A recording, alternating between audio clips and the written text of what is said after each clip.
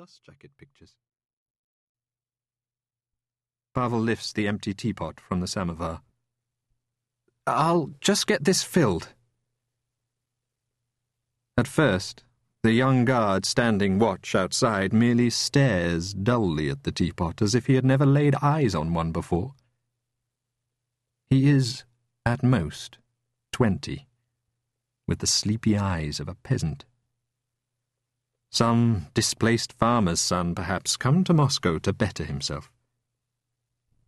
Whatever he is, the expression on his face is familiar enough. "Water," Pavel sighs, handing the teapot over. He might as well be back at Kirov Academy, standing in front of a classroom of boys hardly younger than this guard, reading aloud lines from Tolstoy. "Ivan Ilyitch's life had been most simple and most ordinary, and therefore most terrible." Sons of want and privilege alike, born in revolution's shadow, it is his former students' generation now joining the numberless ranks, already marching under the banner of collective progress, while their former teachers reconcile themselves to silence. In the 2.5 years since his appointment to the Special Archives, where, until Kuterev's arrival this past May, he was alone, Pavel has become painfully aware of just how fortunate he once was, how blessed.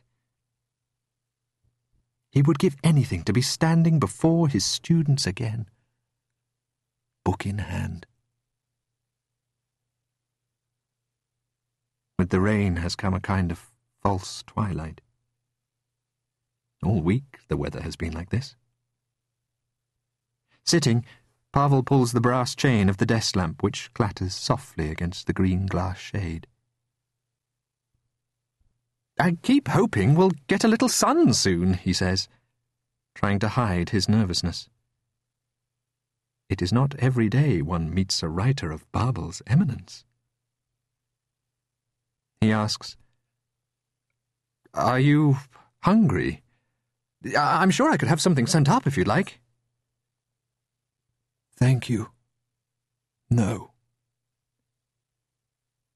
A high, almost breathy voice. Babel will not even meet his eye.